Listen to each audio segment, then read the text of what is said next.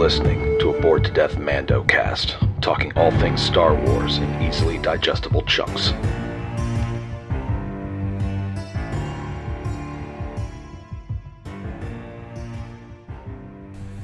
Hello again, ladies and gentlemen, and other assorted gender assignations. Welcome back to the Bored to Death Mando cast. Yes, the Mando cast is now covering all things Star Wars, not just The Mandalorian. I am Jay, being joined by Chris. And we are here to begin a weekly binge of Star Wars The Bad Batch. Yes, where this apparently takes place immediately after the Clone Wars ended. Episode 1 of Bad Batch, titled Aftermath. Hour and 14 minutes long. So hey, we're getting like feature length sort of stuff here. It's a good way to start a series off. Description just reads: the clones of the Bad Batch find themselves in a changing galaxy after the Clone Wars. So yeah, I guess we're going to find out what happened with the Bad Batch in the aftermath of Order 66. I'm honestly thinking that they had. Obviously, they hadn't gone into hiding like some of the clones did, like the ones that we see in Rebels. Because I still remember that episode of Rebels where those particular clones were essentially captured by the Imperials, and we were told, "Oh, we can reinstate you." And the only thing that the clones did was laugh afterwards, because they don't like the stormtroopers at all. Yeah, because they're just sort of like, you guys can't shoot. So I imagine that the Bad Batch is probably the same way. It's like, oh, yeah, the stormtroopers ain't shit. Yeah. I really hope we get to see some of that trash talking happening in here. So, if you're not aware of who the Bad Batch are, they were introduced in the last season of Clone Wars. They are a special group of sort of experimental clones with additional abilities. We had Hunter, who has like extra sort of tracking abilities. I think they said there was something like he sort of can read like the electrical field sort of a planet, and he can use that to track his prey or whatever. We have Wrecker, the heavy weapons guy. I may be getting some of these names wrong. I'm just basing this off of the trailer, and it's been a few days since I last watched it. Specs, who's like their the brainy techie guy. He's the Donatello of the group. He's the Donatello of the group. We have Echo, who was the one that they rescued in the Bad Batch arc in the last season of Clone Wars.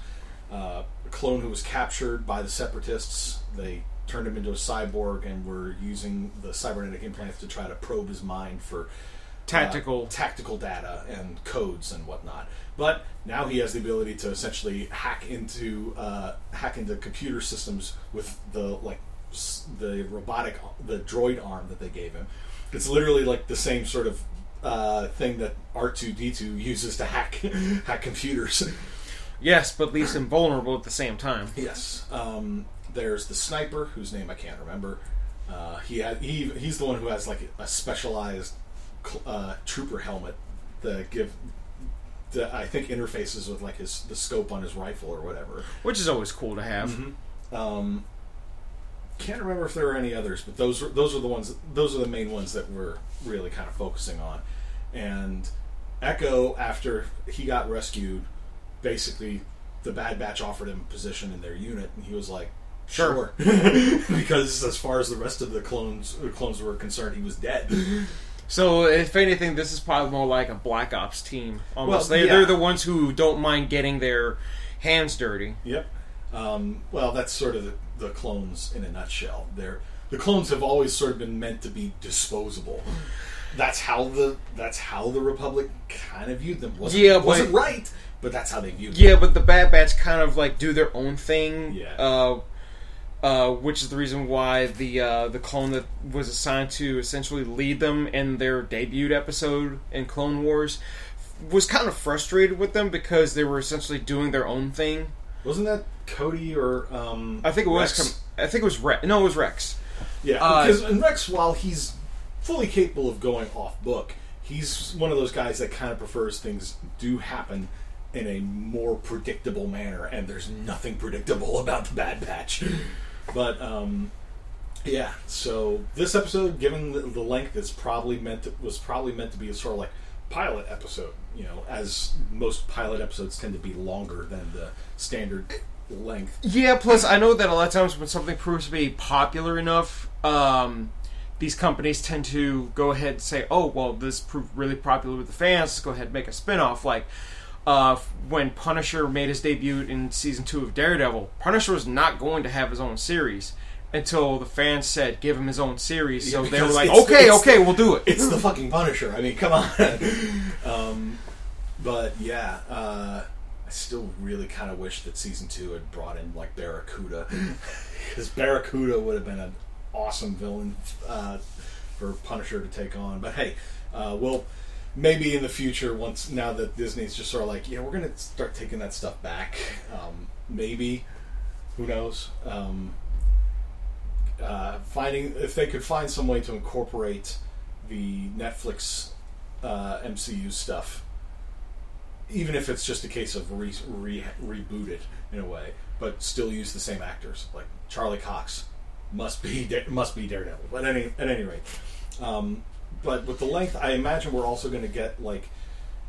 I'm guessing we're going to start with, like, a sort of cold open, or here's what who the Bad Batch are, and here's what they do, kind of thing. So you think it's going to start the same way the Clone Wars episodes did? Sort of.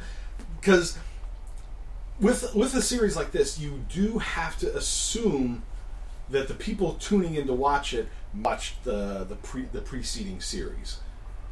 You do still have to sort of give enough context about who the characters are. You can't just expect the fans to immediately, or the viewers to immediately know who they are. That's what I usually tell people who have never seen the Clone Wars, because it could be, like some people have said, oh, it's a cartoon, it's meant for kids. I'm like, no, it's not. Mm-hmm. You can still watch it. I'll watch it, love it. If you love war stories, definitely check it out. If you assume that anything animated is for kids, then you are very wrong, and I will give one mention of a series that you and I will be covering again soon.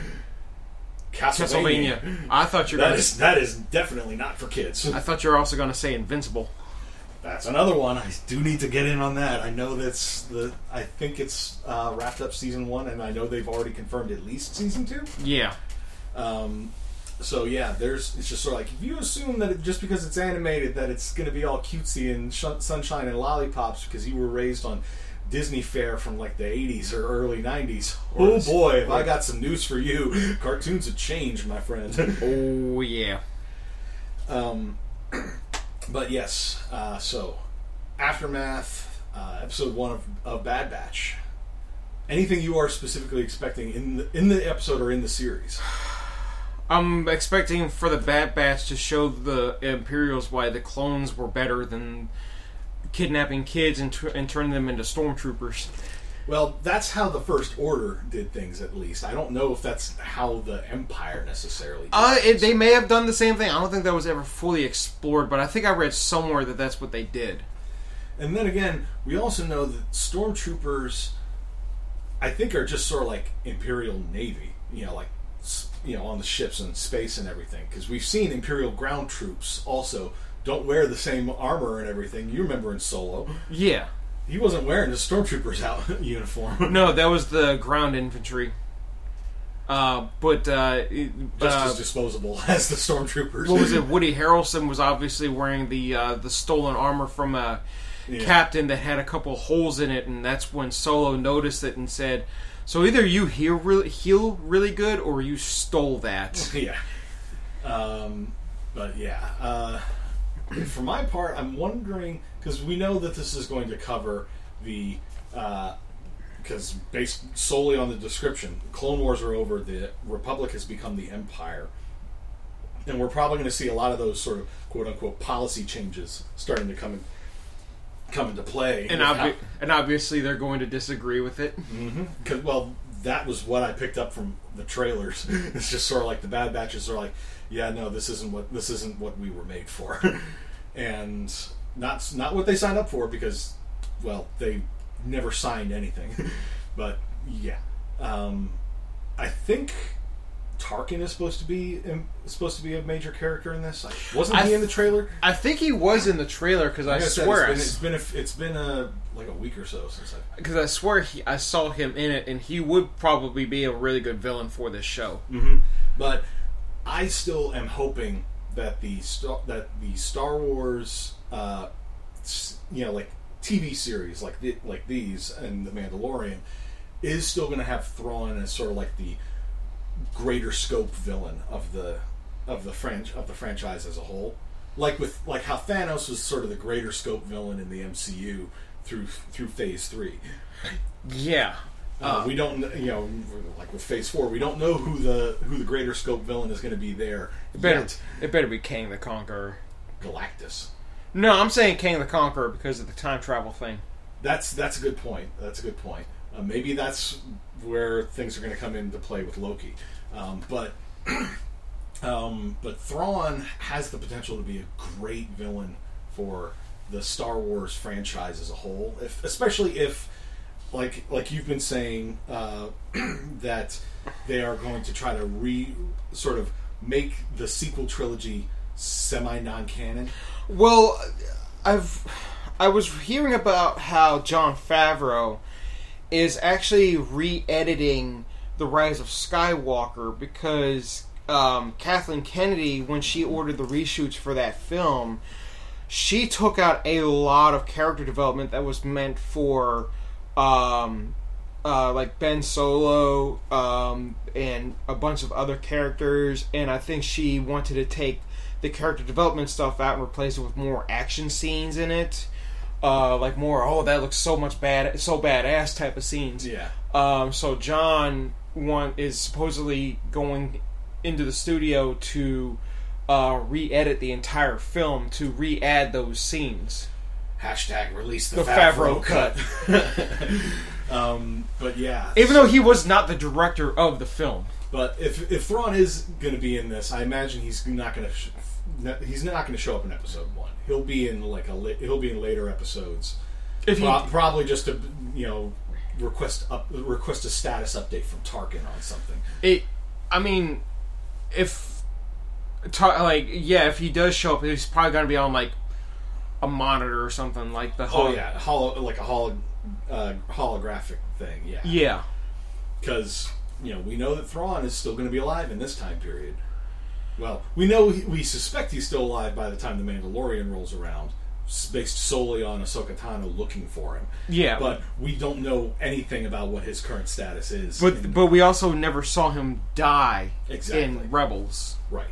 But this is well before then, so we've got plenty of time to see, plenty of timeline for him to still be able to be up to all sorts of nefarious things, like an Imperial intelligence officer would be. Well, plus ISB, that's what it was. Plus, I don't know if they ever specified when he joined the Imperial Navy, because I know that when in the Imperials, it's all technically human characters. Mm-hmm. Droids are basically just used for maintenance work and stuff like that. They don't have the tactical droids like the Separatists did. Yeah, they don't use aliens.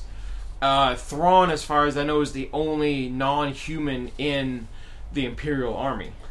Certainly the only one to have reached such a high rank. Well, if you know all those good tactics that he does, if he's able to say, okay, well, here's the target, here's everything surrounding the target, we need to get through this to get to this target area. Or whatever. And I could see Thrawn also being the kind of person who, or at least I could see the Empire, and especially Imperial officers, being the kind of persons to, when they see somebody with some brilliant strategy and tactic plannings like that, would try to take credit for it. And when Thrawn realizes that they are trying to take all the credit for his tactics, to then provide to provide the data they're looking for, but not necessarily the context. And without that context, it screws things up. So it's the victory's not going to be, they're not going to die from their failure, but it's not going to be a success.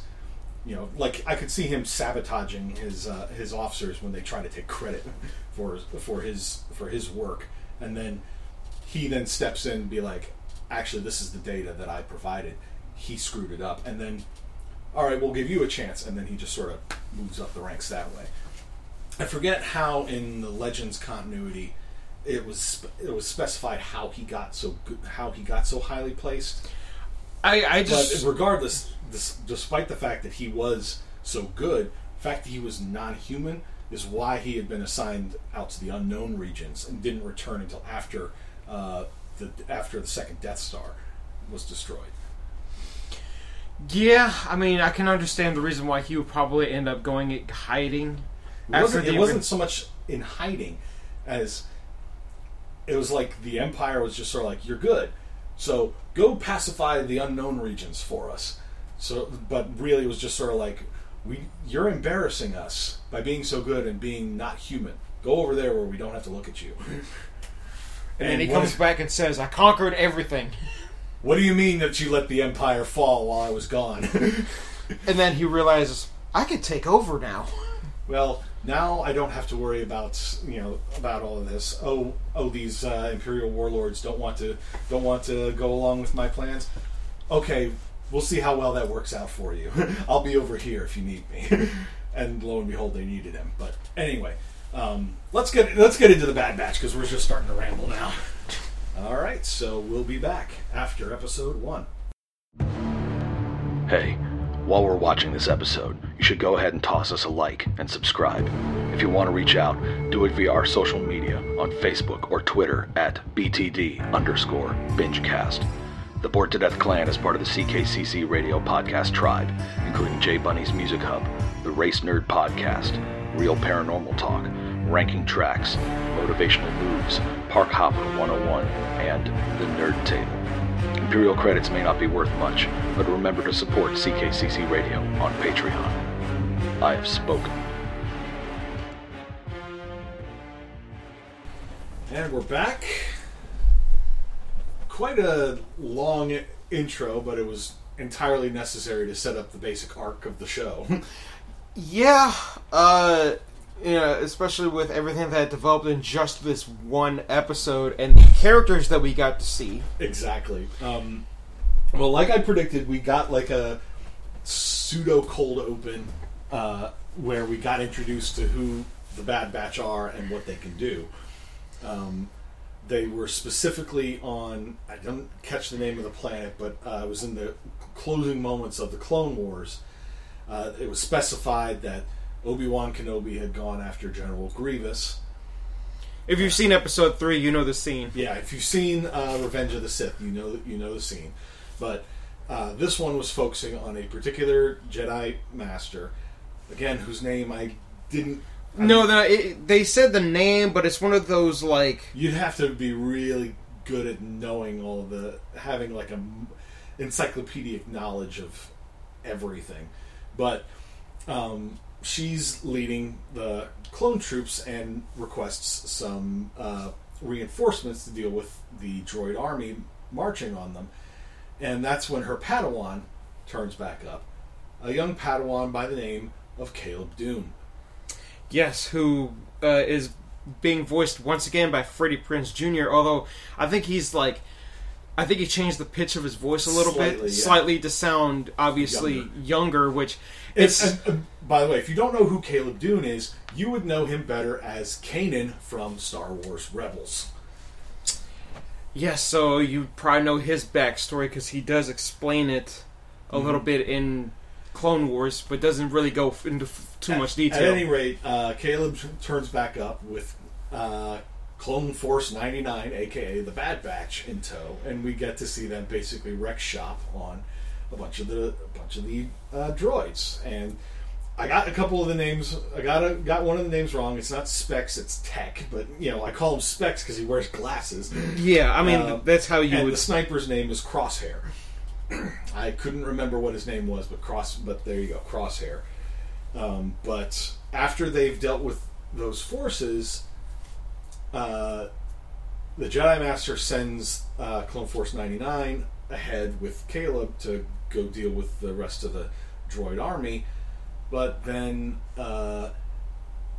while she's holding back with the others, we see her clone captain suddenly lift a hand to his helmet, and as soon as I saw that happening, I was like, "Oh no, this is the moment." And sure enough, we get to Order 66. Order 66, and they gun her down, and Caleb turns around to see this happening, and Clone Force 99 turns around as well and to see it happening, but they're just as confused as he is. They're not responding to the execute Order 66 command. Where they were just like, "Did you pick that up? Yeah, what does that mean?" Yeah. The only one who shows some sign of responding to the order is Crosshair. Because when Hunter goes chasing after Caleb, who runs off into the forest to get away, Crosshair hangs back and just goes, "Good soldiers follow orders," which is something that we heard in season 6 of the Clone Wars, when Fives was trying to find out what had happened to his friend, another clone trooper by the name of called Tup. Tup had basically something had gone wrong with his inhibitor chip and caused him to basically execute Order 66 early, way too early. I remember that episode. It was a series of episodes actually, but. Well, that's how the Clone Wars show usually went. But Tup's degeneration into following that order, he kept repeating that line over and over until he finally snapped. It was like, "Good soldiers follow orders." And so as soon as I heard that, I was like, "Ooh, that's not good. That is not good." Well, Hunter does manage to track down Caleb, but he's not able to talk him into basically escaping with them or standing down. It's like, "Look, kid, we're your friends here." Meanwhile, Crosshairs is trying to follow that order. At one point in time, Caleb's hiding in a tree. He shoots the branch that he's on, and he falls down. And does the Obi-Wan Kenobi take the robe off and then ignite the lightsaber a bit? Yep. And Crosshairs tries shooting at him. Doesn't work, and so he has to pull out his short-range weapon. Still doesn't work because the kid just slices it. Yep. But Caleb eventually, they're at the edge of a cliff over a waterfall, and Caleb just uses the Force, jumps to the other side of the waterfall, and then just runs off into the forest. And Crosshair catches up to him at this point, and it's just sort of like, "What happened?" And he's like, "Kid, I shot him in the air, and the kid fell." And he walks off, but Crosshair just lowers his little scouter and scans the area. He calls him on it later. It's like when you shoot somebody, when somebody falls, you look down, not across. Hunter's tried to pass it off as, "Yeah, well, I don't like to watch." I mean, there's a difference between shooting a droid and shooting a living being. True. Not really much of a difference to Crosshair, you could tell, but following that, they return to Kamino, which is, of course, where all the clone troopers are made. And, well, that's when they are pulled into a general assembly of all the clone troopers, as we see Emperor Palpatine's first address to the galaxy. Which is the one that we hear in Episode 3, and this is supposed to be after his battle with Mace Windu, where Mace, quote-unquote, scarred him. Well, he kind of reflected the Force lightning back on him, which is what caused that, but yes. Yeah. Basically, if you've seen Revenge of the Sith, you've seen the speech. And all around them, the regulation clones, or the regs, as the Bad Batch calls them, are all cheering about all of this. But then we find out that, sure enough, Admiral Tarkin has been sent to Kamino to evaluate the clone troopers to determine whether or not the Empire is going to honor the contract that the Republic had signed. And he's like, "Well, the Republic ain't here no more." Yeah, your contract was with the Republic, which no longer exists. And I'm just like, that's a dirty trick, but yeah, that is kind of where a lot of that illegal stuff sort of comes in. But also, in the midst of all this, we're introduced to a young girl called Omega, who sort of stands out on Kamino in that she's not like one of the clone troopers. She's not one of the Kaminoans. It's like, who is this girl? What is she doing here? And as the episode progressed and her accent became a lot more pronounced, I'm just sort of like thinking to myself, is it a case of she's picked up the accent because she's around all these clone troopers who all basically sound the same and have that accent? Or is there something else going on with her? And later in the episode, we got when Tarkin was inquiring about the Bad Batch, and it's explained that they were... So we're like... Well, yeah. Echo's not one of them because he started off as a regular clone. It's just that he was enhanced. Oh, yeah, that's another thing. When they were talking about the whole Order 66 thing, and they're like, oh, well, how come Echo wasn't affected by it? He was a regular clone. They said, well, probably because he was enhanced with all these droid bits that are on him. As Tech put it, you're more machine now than man. But yes, it's sort of it's explained that the inhibitor chips in the Bad Batch don't work the way they should because of the changes in their cranial activity or whatever, because of the experiments that were the mutations. Yeah, like each member of the Bad Batch has a specific skill. Like Crosshair is obviously the sniper; he's really good at that. An exceptional shot. Yes. Who's the Tech one again? Tech has enhanced intelligence. Yeah. So, every Hunter has enhanced senses. Yeah, so all of them have some sort of special ability. That's the reason why they're... Well, like that little medical droid said to them, oh, I have unfortunate news. Every single one of you is defective. I will leave you here to react to the bad news. as they're just sort of looking at each other, just like, yeah, we know this. It's literally a no shit moment. Yeah. But as part of before the whole questions about the Bad Batch were brought up, Tarkin had seen the 5 of them get into a fight in the mess hall with a bunch of the regs, because one little group of regs called them the rejects, the Sad Batch, and I'm just thinking, you do know that they can basically kick more ass than all of you combined, and they proceed to prove it. They pretty much wipe the floor with every single clone trooper in there. Yep. But Tarkin had been watching this from like a catwalk overhead kind of thing, and then arranged a combat drill for them.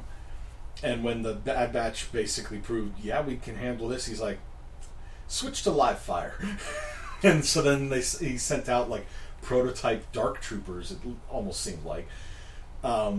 Big droids that have a very similar shape, although you compared them more to... I looked at them, I was like, why do they remind me of Cylons? They just don't have the eye. They don't have the little sweeping eye, red eye thing going, but yeah. And when the Bad Batch overcame that as well, Tarkin just sort of turned and left, but that's when he started asking about who they were, what they were. And when it was mentioned that there were 5 enhanced clones remaining, 5 members of the Bad Batch, but I immediately was like, wait, no, wait. There's only 4 enhanced troopers in the Bad Batch because of Echo. He was just turned into a cyborg later. And then he joined up with the Bad Batch. And so I immediately looked at you, Chris, and I was like, it's Omega. Omega's is one of them. And we got confirmation of that later in the episode also. We don't know what's different about her, but we'll get to that later. And Tarkin then gives the Bad Batch another little test to, supposedly to further determine if the clone troopers are viable going forward as opposed to conscripts. And he sends them off to can't remember the name of the planet. Another one of the swamp planets. Yes, but it's one that we have been to before. During the Clone Wars. During the Clone Wars. I think it's called Ondura or something like that. Tarkin sends them there saying that there's a group of insurgents that he wants eliminated. So the Bad Batch goes there. Omega tries to warn them not to go. Says that she doesn't trust Tarkin, but they go off to get there, and when they come across the insurgent camp, they're surprised because they were expecting it to be like separatist holdouts, which is sort of what Tarkin had implied in what he had told them. But then they realize there are children down there, and there's an old woman. These aren't droids. What's going on? Crosshair just has his sights trained on like a little old granny sitting there leaning on her cane, and he's just like, just give the order. And I'm like, fuck, dude. But Hunter's just like, no, I don't like this. Something's not right about this. And that's when the insurgents show up with guns trained on them. They surrender long enough to be brought to the camp, where we find out that these insurgents are being led by Saw Gerrera. And they obviously had to have the voice actor do an impersonation of Forrest Whitaker. Well, like a younger sounding Forrest Whitaker. Well, I think it was probably just the same voice actor that they used in Clone Wars for him, and the same voice, who was the same voice actor who provided the voice for him in Rebels. It probably was him. I need to look that up. But Saw Gerrera basically is just sort of like, we're not going along with what the Empire wants us to do. That's not what we're here for. Basically, straight up calling the Empire out for being up to some bad shit, and basically puts it in the Bad Batch's hand. It's like you can either follow your orders, or you can start asking some questions, sort of thing. He gives Hunter his gun back, showing a hell of a lot of trust, in my opinion. But Hunter basically is just sort of like decides to turn and leave as Saw Gerrera and his partisans all start to leave. Well, partisans and refugees, I should say instead. But as they're leaving, Hunter sort of pauses and glances up into the trees, and he's just like, he could tell something was there. And the something turns out to be a probe droid. And like the ones that we saw at the beginning of Empire Strikes Back, and that we have seen in various other media. We're going to pause briefly because there's about to be a little bit of noise. Okay, resuming. Chris had a sudden coughing fit there. Allergies, man. We'll just leave it at that. As they return to the ship, Crosshair's finally calling out Hunter about disobeying orders, like he did on Kala, which is where that was the name of the planet where they came across Janan. Mm-hmm. Kanan. Sorry, Kanan Jarrus. I got the letters. Got the letters flipped. But the thing is that the thing that was trailing them was a Imperial probe droid. Yes. Which, to be honest with you, I remember the first time I saw that, when I saw one of those when I was a kid, when I first watched Empire Strikes Back. I'll openly admit, the way it was designed kind of creeped me out a little bit because of the arms. Oh yeah, I think that was the entire goal, was to make them seem threatening. But then you kind of like realize that the Empire's flaw, like slight design flaw, was the color, by putting it on a planet with snow and it's black. It's in the Empire's defense, they just deployed hundreds, if not thousands, of those things across the Outer Rim trying to find rebel bases. They had no way of knowing what planet those they were going to necessarily land on.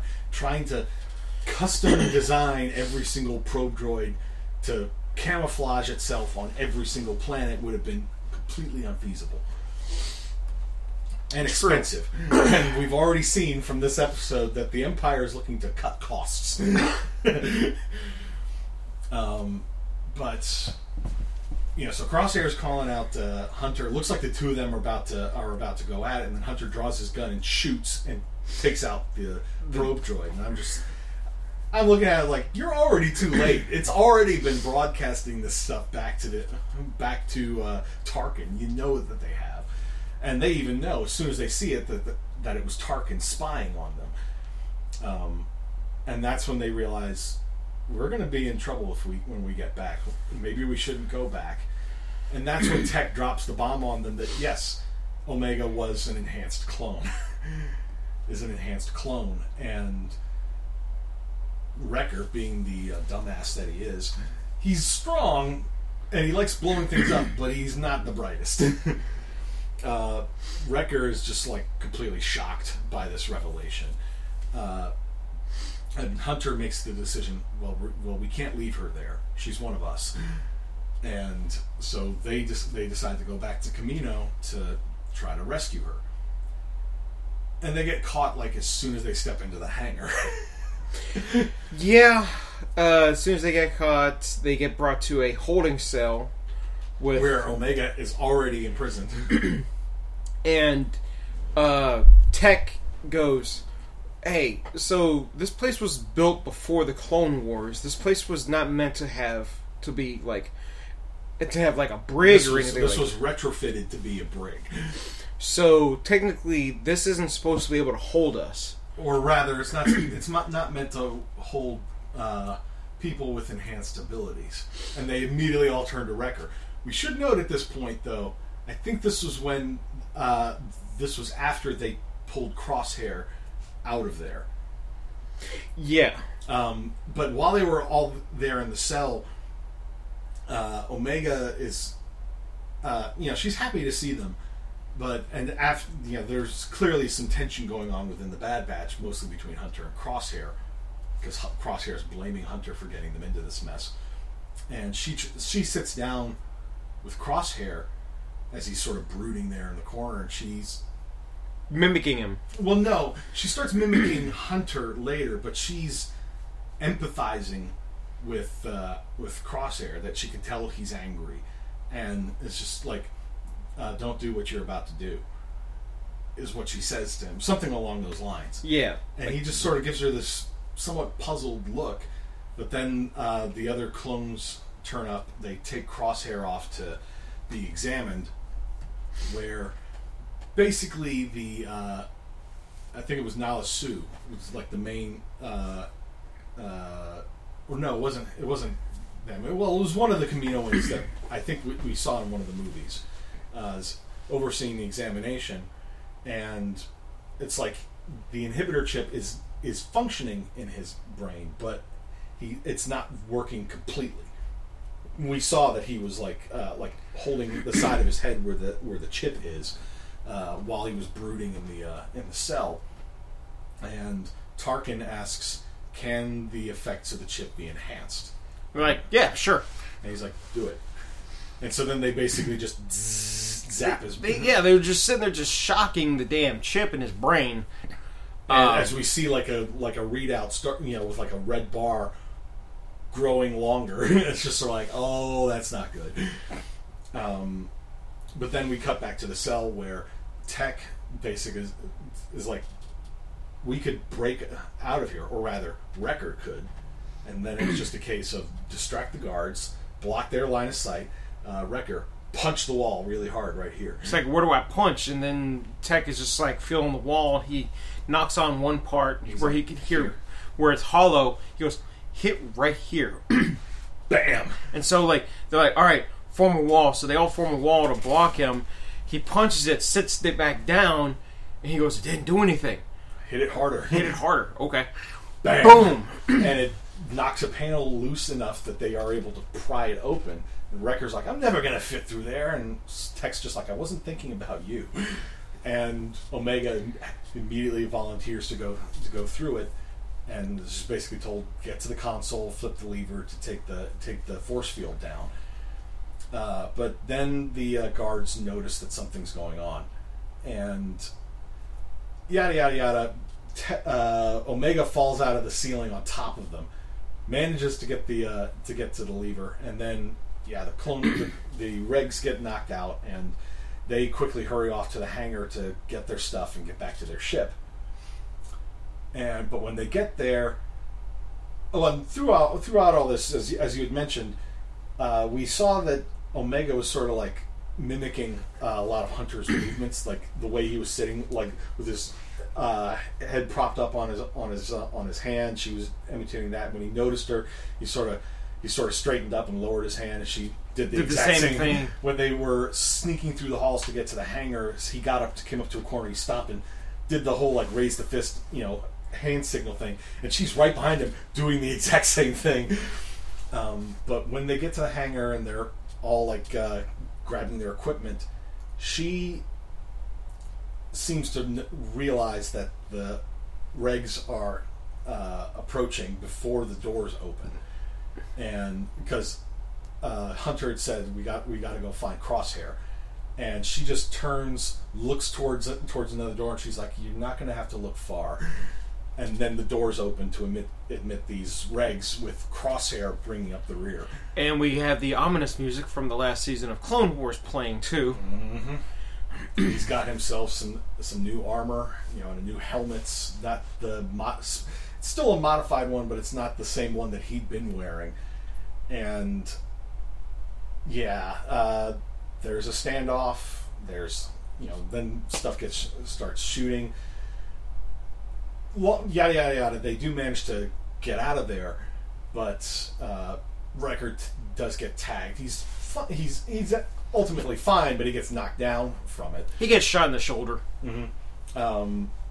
And in the closing moments, as they're trying to get Wrecker up the ramp onto the ship, Crosshair is lining up his shot, and Omega grabs a blaster, shoots once, hits Crosshair's rifle in the scope, and knocks it out of his hand.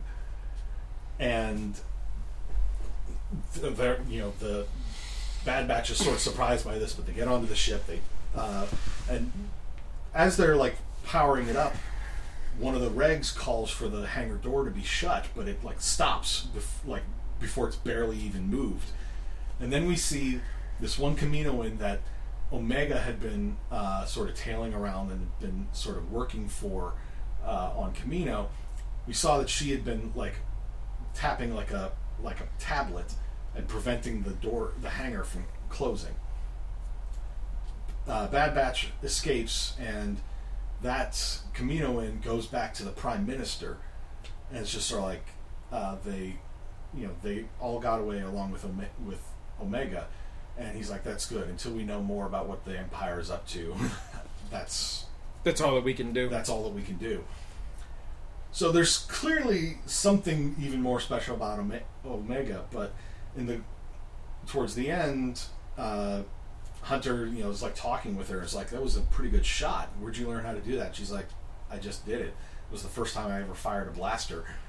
Yeah, what did you say it reminded you of? For a moment, well, it's like when I saw her looking at the blaster, I thought we were going to get a River Song moment from Firefly. There was an episode where they're storming Niska's his little citadel, and I think it was Kaylee was sort of pinned down by some of Niska's thugs, and River picks up a gun, looks out into the hangar, and then I forget what exactly she says, but she turns her head and without looking fires a bunch of times, and every single shot is a lethal shot and takes out everyone. And then that's when she turns back to Kaylee and goes, "No power in the verse can stop me," because she thought they were still sort of playing in her weird little world. Yeah, and sort of terrified Kaylee because she just saw kooky little River kill 3 men without even looking. But I thought we were going to get that, and still something like it, but it wasn't a case of her not even looking. But this goes back to my theory when it was specified she was an enhanced trooper. I think she's force sensitive. She could be, because I was kind of thinking of the kid at the end of The Last Jedi, the one who was looking up and he could see the ship going to faster than light. Mm-hmm. And then he was holding a little broom. No, he wasn't holding the broom. He reached his hand out and the broom went to him. Did it? Yes, it did. And then he held it up like it was a lightsaber.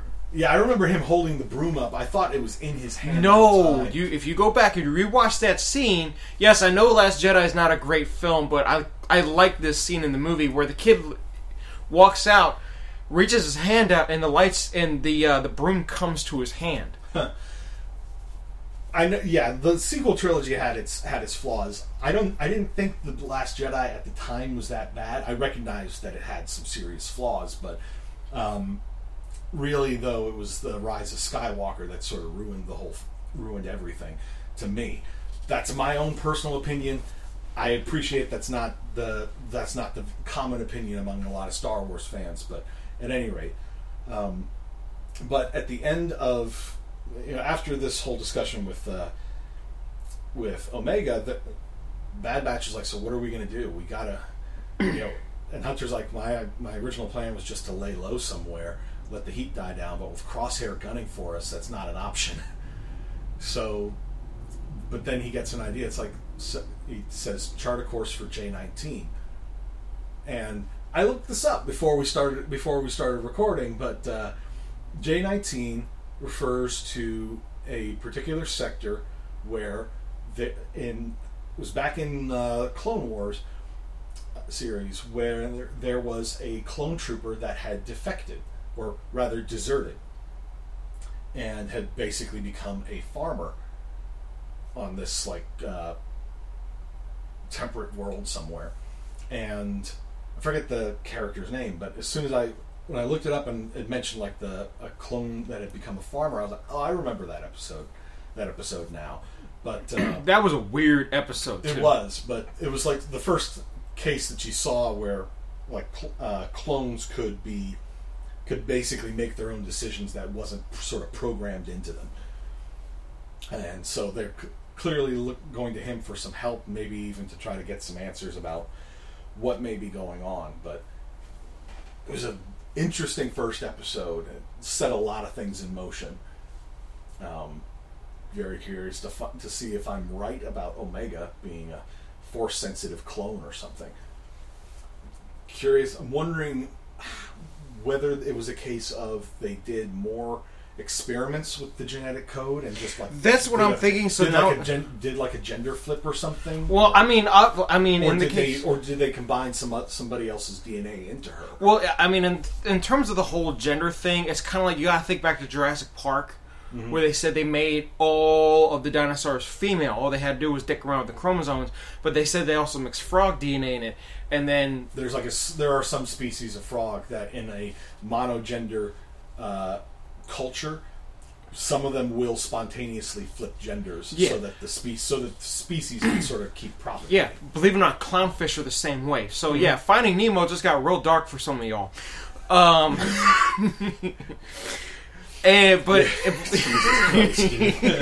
damn it.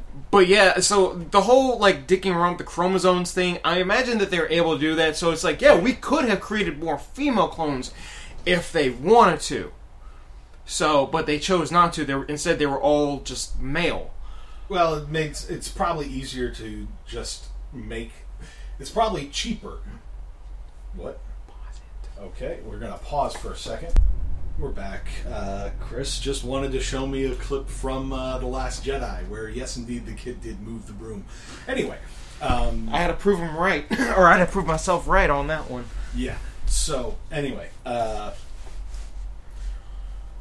the chromosome thing, it's just... I think it's probably just easier for them to just make them all with one gender. Whether with their experiments with mutating the DNA to try to create enhanced clones caused some to be gender flipped, or whether they combined some other DNA in there that just manifested in the clone that was produced as a female. Well, we know the frog alien species. Yes, but while we don't know specifically what flavor of humanity Jango Fett was, if she is derived from Jango's DNA. It's probably a combination of Jango plus maybe a Jedi. Maybe. I mean, I know Obi-Wan Kenobi was there. So Yeah. who knows what happened? Well, while he- there were a number of other Jedi that were stationed on Kamino over the. Yeah, there over was the Clone Wars. Sifo Dyas was Yes. one of them. So who knows?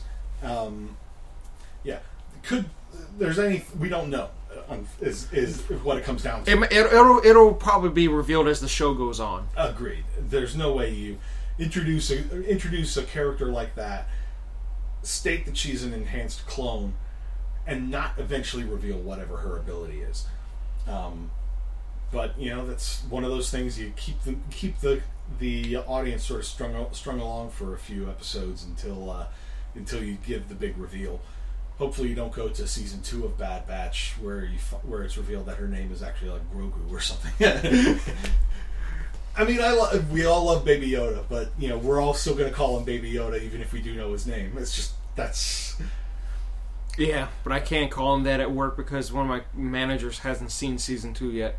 So you have to keep calling him Baby Yoda? Yeah. Well, that's fine, because Baby Yoda is his name. I don't care what his name actually is. He's Baby Yoda. But just know that Luke is probably thinking of him as Baby Yoda in his head, too. Probably. But I saw some of the behind-the-scenes stuff of them, still, playing with the... Or, who was it? I think it was Robert Rodriguez who was sitting there playing with the damn... the animatronic. Acting like it was a real child. Yeah. But interesting first episode. Keep wondering what other characters that we know, or places that we know are going to pop up again. How much do you think? Do you think they're going to end up on Tatooine at some point? I don't know. I feel like Tatooine is only there for when the Jedi are involved somehow. Either Tatooine or Jeddah, the planet from Jeddah. I could see them possibly ending up on. But Tatooine, I don't think so. I think Tatooine is going to factor into things more when the Obi-Wan series, when the Kenobi series comes along. Whenever that is. Well, they're working on it, but that's going to be where Tatooine is going to be more of a thing. That and Book of Boba Fett, obviously. Yeah, but that's a spin-off of Mandalorian. Yeah, but that's decades later. Is it going to pop up here in the Bad Batch? Who knows? I would like to see Hondo make another appearance. I could see him helping the clones out. I could see him helping the more a case of you scratch my back, I'll scratch yours kind of thing. Like they need something from him, and he's like, "Well, if I can help you, but you have to do a favor for me." In that typical Hondo way. Yes, we are not going to try to impersonate Jim Cummings. Because but Hondo is just one of those characters. I really want him to come back. Me too. I was glad that he came back for Rebels. What if he's in Book of Boba Fett? He's going to be a lot older, but sure. Oh, come on, I mean... But they're going to have to get Jim Cummings in to dub over whoever the actor is. Unless you just get Jim Cummings to play the character. He's going to have to shave a lot. I mean, yeah, but it's just... They're not shy of using the voice actor in the live-action role. No. We saw that with Starbuck, for crying out loud. Yes, we did. She was playing. She played Bo-Katan in The Mandalorian. That's another thing in the little Star Wars opening. Marvel like the Marvel Studios kind of thing, where it shows like a bunch of like droid heads and helmets and stuff with the lights flickering over them. So we saw Bo-Katan's helmet in there. So, and I swear it wasn't there during Mandalorian. So that's another one of those things that we're going to have to go back and look at later. But yeah, Bad Batch is definitely one that we're going to keep checking out. When's the next episode? Friday? Friday. Okay. We're recording this on a Wednesday. The series dropped on May the 4th, but you were working that day. I wasn't going to watch it without you, so that we would both have a fresh perspective on this. So we'll be doing episode 2 come Friday, maybe Saturday, depending on not Saturday, because there's going to be too many other things on my plate for Saturday. But yes, we will keep doing this. If you have not watched any of Clone Wars and you want to try to figure out what's going on before jumping into the Bad Batch, just watch the last season of Clone Wars, because the first 4 episodes of the final season introduce us to the Bad Batch. And the rest of the series, okay, we wrap up the whole arc with Maul on Mandalore, but then we have the Order 66 arc where everything goes sideways.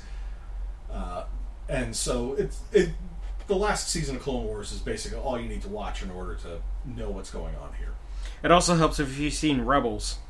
It does help, not immediately necessary. Just gives you, you'll recognize, if you watch through Rebels all the way, then you'll recognize the name Caleb when he turns up. It's not in there.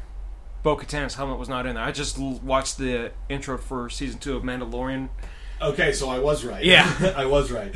But yeah, Caleb Dune, when the name got dropped, I was like, isn't that? Like I sat there. We were both like, No. I was like, I looked at it, my jaw dropped, and I looked over at you like, do you know who that is? And it was as soon as like Caleb, I was like, isn't that? And then when I heard him speak again, I heard Freddie Prinze Jr.'s voice. I was like, that is that's Kanan. So yeah, definitely one to check out if you're a Star Wars fan. I like how now they're expanding more of the universe. Mm-hmm. They can do so much more world building than just with movies in a series like this, because you can't put that world building into a 2-hour movie. It's just you can't if you're still going to move the plot along and keep the audience engaged. There are ways you can world build without going into too much depth with it. The John Wick movies are a good example. The first 2 especially do world building without having to have an audience surrogate in there to explain what all this stuff that's going on is or means. Like the whole gold coins that are used as payment in the underworld that John Wick moves in. I still want to know what happens if he runs out. Then he's no longer able to call in favors or pay for services.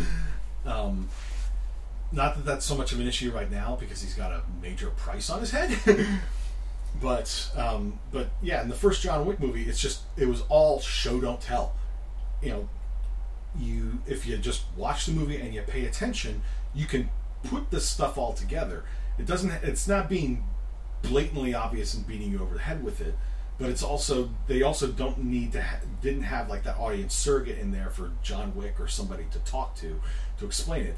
And John Wick wouldn't have tolerated having somebody around that he would have had to explain all this shit to, because he's got a job to do. I mean, yeah.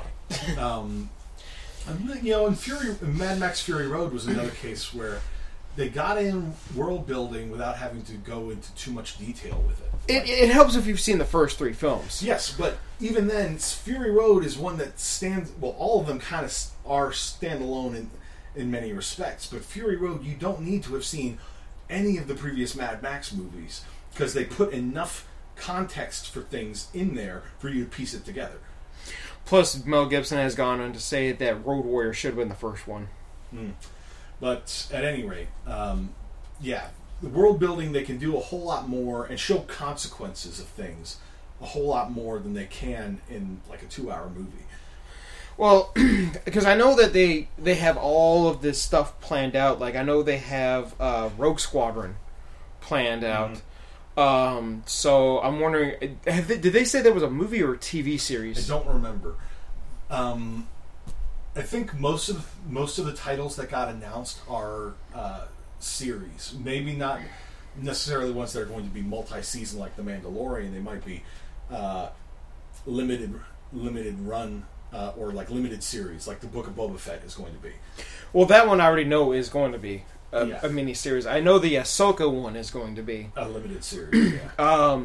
What was the... there was one that the Cara Dune character was supposed to be in... Rangers of the New Republic. Yeah, because I know that Jon Favreau made that specifically for the Cara Dune character, and then Disney goes and fires Gina Carano, to which that really pissed him off.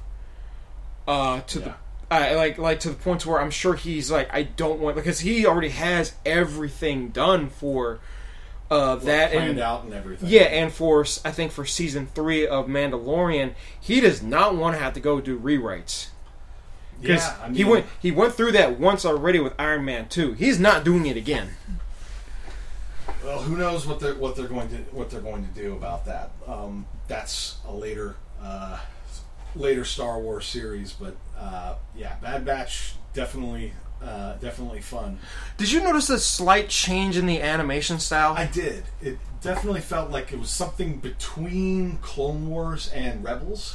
It looked like a lot of it was like. Granted, yes, it's still CGI, but it looked like it was painted. Yeah, I definitely got that sort of. Especially some of the stuff. Like, it's more noticeable. Like the scene where Omega was in the Bad Batch's room, and when she's like. I think it's like when she's like sifting through one of the crates or whatever, and you look in the background, it looks like some of the stuff that's in the background is like straight up painted on.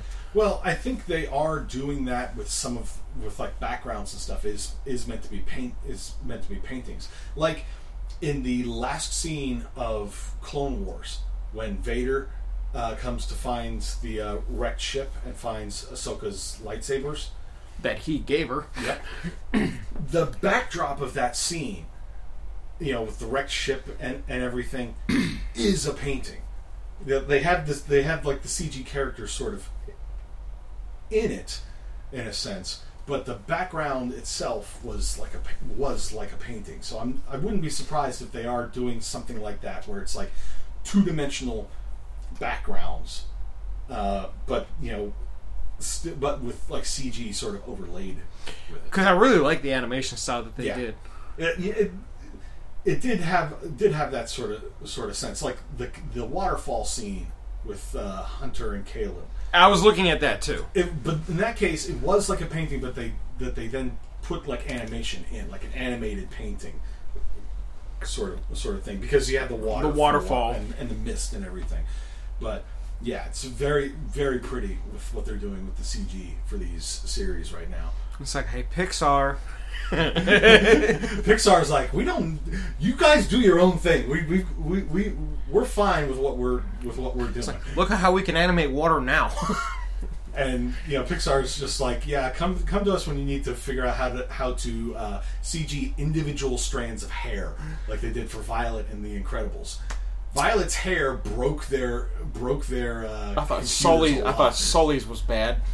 I mean, it's just in Sully's case, it's just like shorter fur, but having like Violet's hair with how long it was and the way it needed to flow and move and everything was a whole lot more complex. I've seen some of the outtakes of like the CG like rigs for her hair going crazy, and her hair just going like around her head. Oh, so it was like a bad video game glitch. Yes, it was like her hair was glitching out like horribly. It's like, it's like the animation studio that handles the Star Wars stuff could go to Pixar and be like, look at us, we can animate water now too, and Pixar is just like, that's cute. Because when it comes to hair, they still have it more like clumps rather than like strands. Yeah, but like I said, like a lot of the designs and stuff are still the same as what they were in Clone Wars and Rebels. Yeah. Because I know that Clone Wars, when it first came out, like it wasn't as refined. Yeah. But like over time, as you watch the show go on, and you see that with a lot of animations, that over time the animation style and the art will evolve with time. To use Rooster Teeth's Ruby as an example, the earlier seasons were animated in Poser, and you can sort of tell in some cases, but then in later seasons they started using a different animation program. I don't remember off the top of my head what it was, but the animations, and the art style has evolved with it over time. The characters still have, still maintain their looks. They'll get like new outfits or something every now and then, but the style keeps improving. They're able to better animate things like Ruby's cape sort of actually properly flowing in a breeze rather than being sort of like a stiff board like it is in some case, like it was in some of the earlier seasons. Heck, in season 1, the only characters that got any animation were named major characters. Any background characters were just like moving little shadow people. Yeah, I remember that because I have the first volume. And then starting in season 2, they got some better computers to help them with compiling all this stuff, and they were able to actually make unique individual characters in the background. Another good example, South Park. If you go and you watch the very first episode of South Park, that was essentially made with like cutout paper and was essentially stop motion. And it was after that episode was made is when Matt and Trey both realized that they could make the show from then on with computers. And so it completely changed after that. And the way you can also tell is that if you go back and you watch the first episode, you'll notice that a lot of the characters have shadows behind them. When, like, let's say if there's a tree in the distance and the character is supposed to be like in the foreground, the character's shadow is like essentially like over the tree. But then after the first episode, you don't ever see that again. Because it was probably just more work than it was. Oh, yes. And they literally used that for an episode of South Park later on. It was one of their Christmas episodes where the kids were trying to animate a South Park, a special, that what they ended up doing was they just went and did the original short or one of the 2 shorts that Matt and Trey did when they were in college. Yeah. And it was also when they were trying to pass the show around, trying to say, hey, this is a show that we want to do. You're interested? Fox said no. Well, and I'm sure they're kicking themselves now. They probably would have canceled it like season 3. But anyways, after moving it around from weekday to weekday or weeknight to weeknight, like they did to Firefly and family, married with children. But anyways, yeah. Bad Batch, great start. Great start. We're both looking forward to seeing where this goes. So, which Star Wars character from like the Clone Wars era or Rebels era would you like to see? Well, I've already sort of stated that I kind of want to see if Hondo will put. Apart from him, yeah, like Jedi characters, Sith characters. Do you want to see Vader pop up at some point?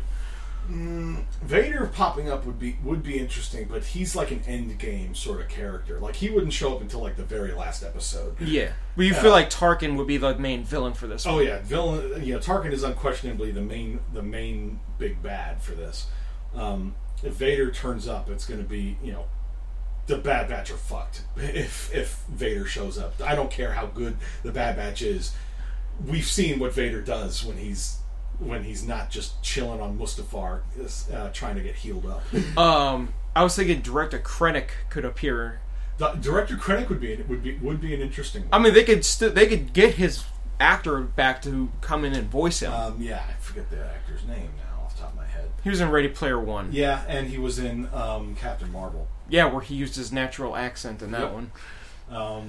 Only when he was not being his human disguise. Yeah, it was when Talos was like being just Skrull. Talos is when he was using his natural accent, which I thought was a nice touch. Yeah, it was.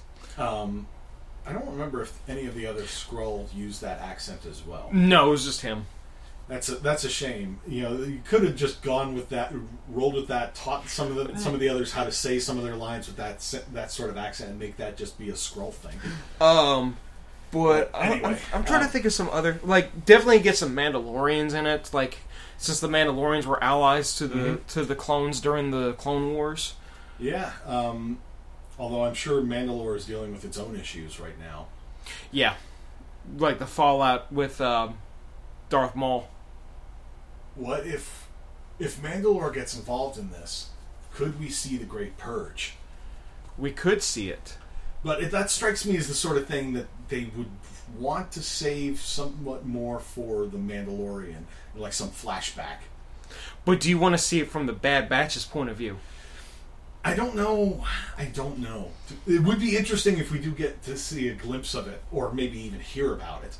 It's like, we can't go to Mandalore. Why not? It's not there anymore. They glassed it. Or whatever they did to Mandalore that made it like a no-go zone. But then again, we don't know if the planet actually was severely devastated like that, or if that's just a lie that the Children of the Watch told their foundlings. Who knows?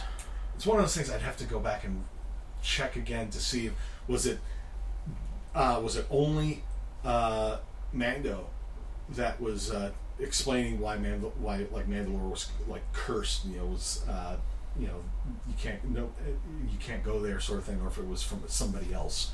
Because if it was from Mando, he's not been given the whole story. Yeah, I know he was rather young when there was the droids who showed up. Yep, it was Separatist, the super battle droids. Which was actually really cool to see those live action again. Yeah. With better CGI, too. Oh yeah, that's another thing. I really wish they would go back and touch up the CGI in the prequel movies. It's probably more trouble than it's worth, and if you're going to go back and touch up things in the prequel trilogy, there's a whole lot more besides just bad CG that you could touch up. Well, it'd be a start. Story. It'd be a start. Character development. But yeah, I'm definitely looking forward to Friday now. Oh yeah. So is this every Friday for... I believe every Friday. Episode 1 only dropped on Tuesday because it was May the 4th. Star Wars Day. Yes, Star Trek has April 5th. Mm-hmm. First Contact Day. First Contact Day. May 4th is Star Wars Day. Mm-hmm. This is the May.